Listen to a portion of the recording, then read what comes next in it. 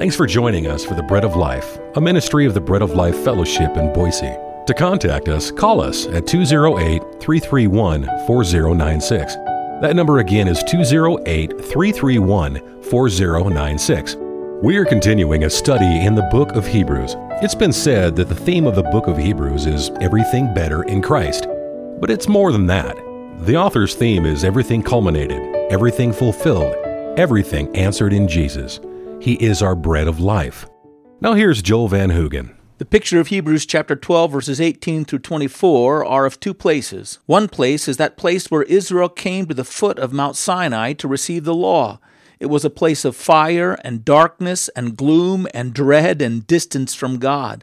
He is the judge, and the law only revealed their sins. Fortunately, the author of Hebrews says that we have not come again to that mountain. The Christian doesn't stand under judgment before the law. It's the second place to which we've come. It's a place not on earth but in heaven, and it's quite glorious. And we're not waiting to get there. We're already there. We've arrived. You have to come to Mount Sinai. You have to be brought by the Spirit of God to see that you're a sinner, that you cannot fulfill the law of God, and you can't come to God by your own efforts. You have to come to that place of utter failure and ruin where you see God's terrible holiness and your drastic unholiness, and you see that your sin drives you from the presence of God, and you have to cry out in the presence of a holy God, somebody speak in my behalf. Somebody come between me and him, lest I be destroyed. God led Israel to that place. And when God brings a person to himself to believe in him as Lord and Savior and receive his salvation, God brings him to Mount Sinai still. And there the Spirit of God shows us our sin and our desperate need of the Savior. There the Spirit of God opens our eyes to see how holy, holy, holy God is. And the Christian sees his sins and is deserving of God's wrath, and he cries out for mercy and grace and for a mediator to stand in his place. And he's given Jesus as an answer. And they come to Christ, and in that moment Christ takes them to a totally different place altogether.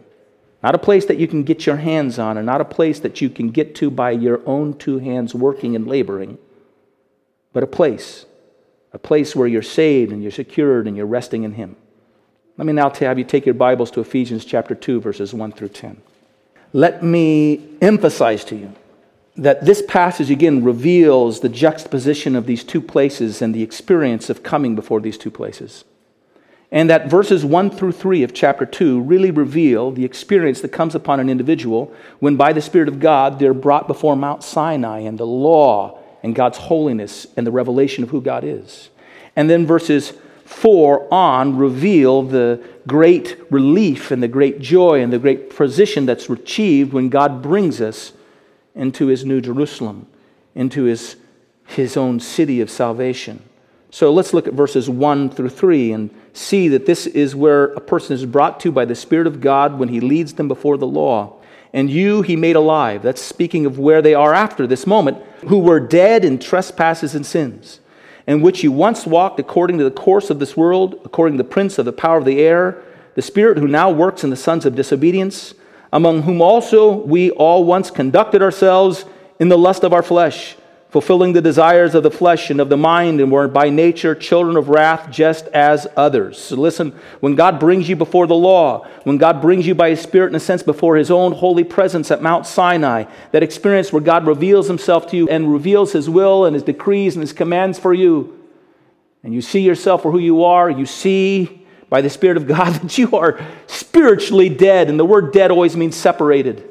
You're separated from God because of your sins. You are dominated by the power, the prince of the power of the air. You're not ruled by your own goodwill and your own good intentions.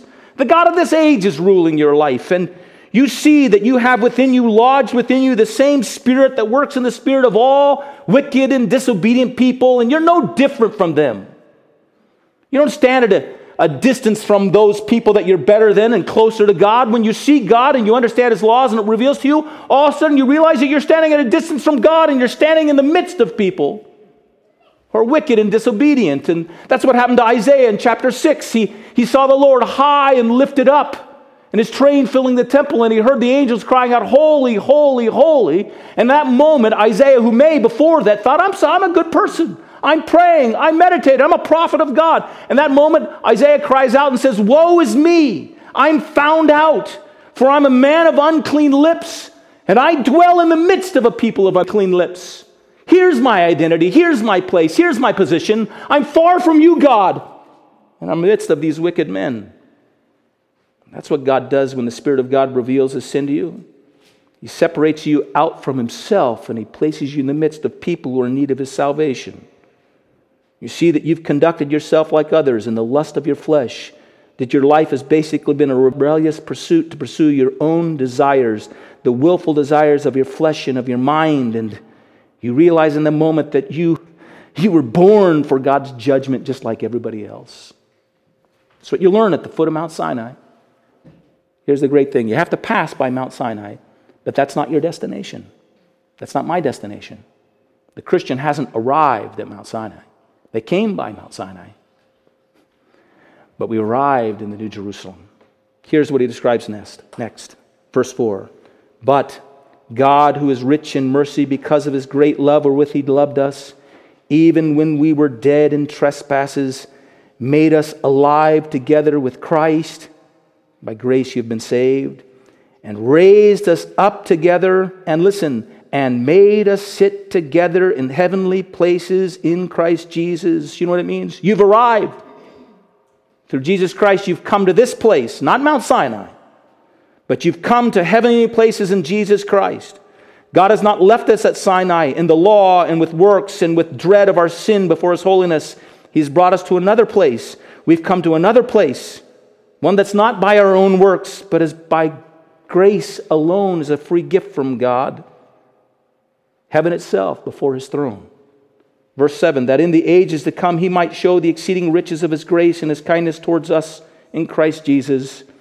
For by grace have you been saved through faith, and that not of yourselves. It is a gift of God, not of works, lest anyone should boast. For you are God's poem, God's workmanship, created in Christ Jesus for good works which God has prepared beforehand that you should walk in them. That's our second destination. Our second destination is the place that we have arrived at now. I'm not going to be able to adequately express the glory of that second place, but let's at least look at it very quickly. It's a place of rejoicing and nearness to God. You have come to Mount Zion, the city of the living God, and the heavenly Jerusalem. Think about it this week. We'll talk about it next week, but think about it. You've come. This is where you've arrived. If you've given your life to Jesus Christ as Savior, you're not sitting at the base of Mount Sinai. You've come to Mount Zion. That's the highest point in Jerusalem. It was actually the citadel that David captured when he captured the city of Jerusalem, and it became an expression of the security of the city. You've come to the place of security and assurance, the city of the living God. Here, instead of a mountain, an austere and lonely mountain is a city that rises and settles down. We'll see in the Bible, it settles down upon a mountain in the shape of a cube, and all of God's redeemed live within it. To an innumerable company of saints, to the general assembly, it says in the King James, but in the ESV, you have the right, I think, proper translation, to a myriad upon myriads or thousands upon thousands of angels gathered in festal glory or rejoicing in festivity. Think about that too. Think about that. You've come in the midst of the rank of angels who are not blowing trumpets of judgment, but are singing out songs of praise. You've come there, and that's where you've arrived just now. To the church of the firstborn who are registered in heaven. Think about that. Think about this next week. What does it mean that God considers you among the firstborn? And that you're enrolled, your name is enrolled in heaven. The next thing it says, to God, the judge of all. Here's an amazing thing. God has not stopped being the judge.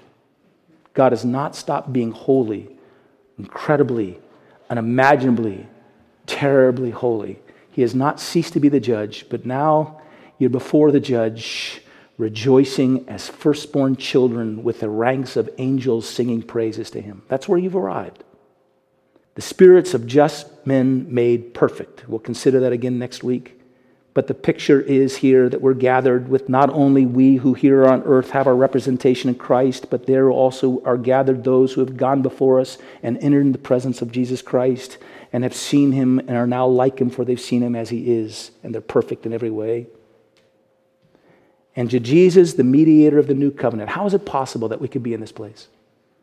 Because Jesus is our priest. He's our mediator. He has this one glorious, ongoing, unfinished work. He lives forever to mediate for us and ever will. And we stand in God's presence in Him, able to rejoice and celebrate in the presence of the holy judge of all. How is this possible? Because His blood speaks better than that of Abel. You know what Abel's blood cried out from the earth? It cried out for justice and vengeance. Jesus' blood cries out, justice has been met. It doesn't cry for justice, it cries out to justice. It's been accomplished. It doesn't cry out for vengeance, it cries out to vengeance. It's been accomplished for you. It's been all answered in me. Because all these things are true. What's left for us? Because this is where we really have arrived. What's left for us are the songs of Charles Wesley. No condemnation now I dread, Jesus and all in Him is mine. Alive in Him my living head, and clothed in righteousness of divine. Bold I approach the eternal throne, and claim the crown through Christ my own. You've arrived. Now, live like it. Live like it. Groveling at Mount Sinai is not your position. Beating your breast at Mount Sinai is not your position. Your position is to come before the city that God has placed you in and rejoice with the angels, to live before the God who's a judge in peace and rejoicing as a member of His redeemed. You've arrived. Let's bow our heads and let's pray. Lord, so cursory and so quickly we've gone through this last part, but so deep and so profound and so wonderful it is. It deserves and it calls for a meditation of our lives, not only in the days ahead, but in the years ahead. When we get ourselves riled up by what's happening upon this world, in this world, and the systems of this world, and the injustices that seem to take place around us, and the confusion that surrounds us, we are treading back to find our meaning and our life at Mount Sinai.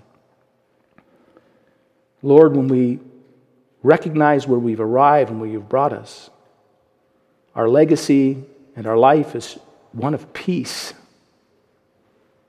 It's one of holiness that comes to us because we're in the presence of a holy God who has set us apart for Himself and made us holy through His Son.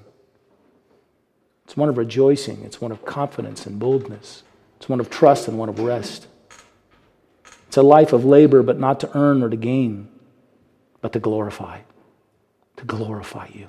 To express, not to gain, but to give out our gratitude. Because through Jesus Christ we have arrived. Through His free gift we have arrived, even now, in this place. Help us to think about this throughout this week. Let the calculations of our meditations shape the way we interact with others, shape the way we act or react to the news of the day, shape our expectations for life to come. We ask in Jesus' precious name. Amen. Thank you for listening to the Ministry of the Bread of Life. To learn more about our ministry, let me suggest to you 2 websites you can visit. First, go to traincpe.org to learn about the work we're doing all over the world to equip and engage the body of Christ in personal evangelism, discipleship, and church planting. And to learn more about our work in your community, go to breadoflifeboise.org. Until the next time, may God bless you.